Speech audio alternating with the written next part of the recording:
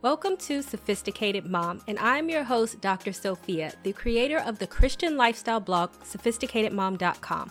I will break down faith-based advice and make it applicable and relatable to help you on your journey on this thing we call life. You'll learn everything you need to know on how to become the master of your own destiny. If you want to know who does God say I am, then I'm going to answer those questions for you.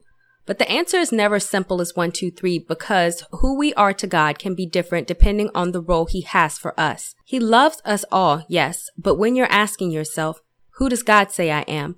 I want you to remember that God says that you are unique and He has a unique role for you. Just imagine if you have children and your child came up to you and asked you who they were. The last thing you would say is, I want you to be more like your sister Susie. It is the same way with God. He says that you are you. And that person is not like any other, and the purposes and skills that you have are unique to you. Therefore, who God says you are is unique to you. He's not going to ask you to become someone else. So who we are to Him is not the same as everyone else because God sees us all as individuals and doesn't go and tell us to be clones of our other brothers and sisters. For the Bible clearly states, before I formed you in the womb, I knew you before you were born. I set you apart. I appointed you as a prophet to the nations. Jeremiah 1:5. So when you think about who does God say I am, then always keep this in mind. And you can also check out my separate blog on the parable of the talents. You are here for a reason. If I had a dime for every person I met that does not realize that they are here for a reason, that they have a purpose and that they have talents, I would have a good chunk of change. Because so many people focus on not having a purpose or their plan not working out in the way that they would like. And then they get all depressed thinking that they are no one. God has forgotten about them. And they never try to become the person God sees them to be because they do not see themselves or their situation in the same way that God does. The Bible teaches us, and we know for those who love God, all things work together for good, for those who are called according to His purpose. Romans 8:28. Notice that there are two phrases here in this Bible verse. Not only does it tell us that you are here for a reason, but it teaches us that if we love God, then whatever it is that we are going through will work out in our favor because of the plans that God has for our life specifically, allowing us to become the person that God wants us to be. He wants to tell you who you are, what He wants you to do, and who you are to Him. But if you do not know God, then how can you hear Him tell you who you are? And even if you feel that God has a plan for you, but you don't see it yet and you start to believe that you have no purpose, then watch my video below on how to trust God's plan when it seems like there is no plan. And also don't forget to click the link down below to subscribe to my YouTube channel. You are His child. Did you know that mankind is the only species that was made in the likeness of God? When we go back to the creation of Adam, God literally blew His own breath in mankind and He specifically stated that we were made in His likeness. Then the Lord God formed, that is, created the body of a man from the dust of the ground and breathed into his nostrils the breath of life. And the man became a living being, an individual complete in body and spirit. Genesis 2:7. If you want to know who God says you are, then look no further than the one who created you. He created you to be an extension of Him. So never should you count yourself unworthy or to have low self-esteem when you literally have God flowing through your veins.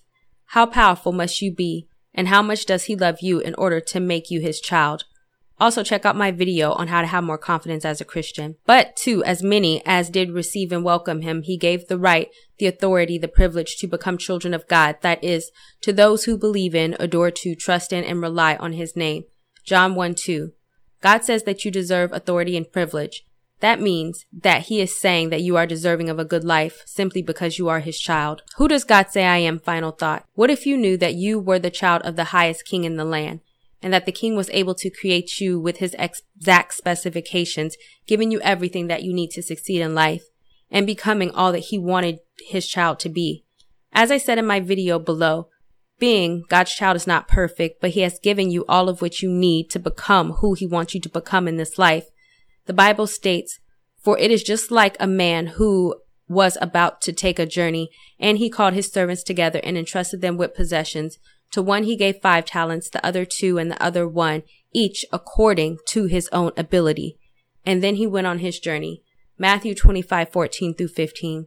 I know it can seem hard to believe that God wants you to have a great life and that you are a powerful being that can have privilege and authority in this world. It is hard to believe it when you don't see it.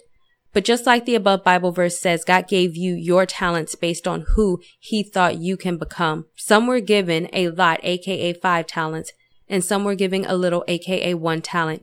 But either way, you are giving everything you need to become who God wants you to be.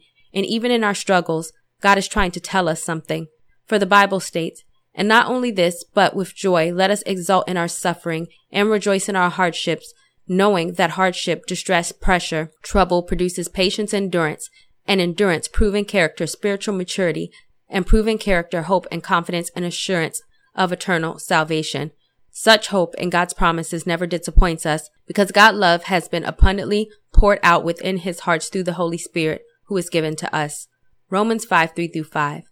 Also check out my video on how to glory in your suffering to get where God wants you to go. If you know God says you are something great, but the only thing that keeps you held back is that you are fearful of becoming who God wants you to become, then don't ask yourself, who does God say I am? Ask yourself, what do you need to become the person God intended you to be? If you know someone who may need to read this post, then go ahead and share it with them.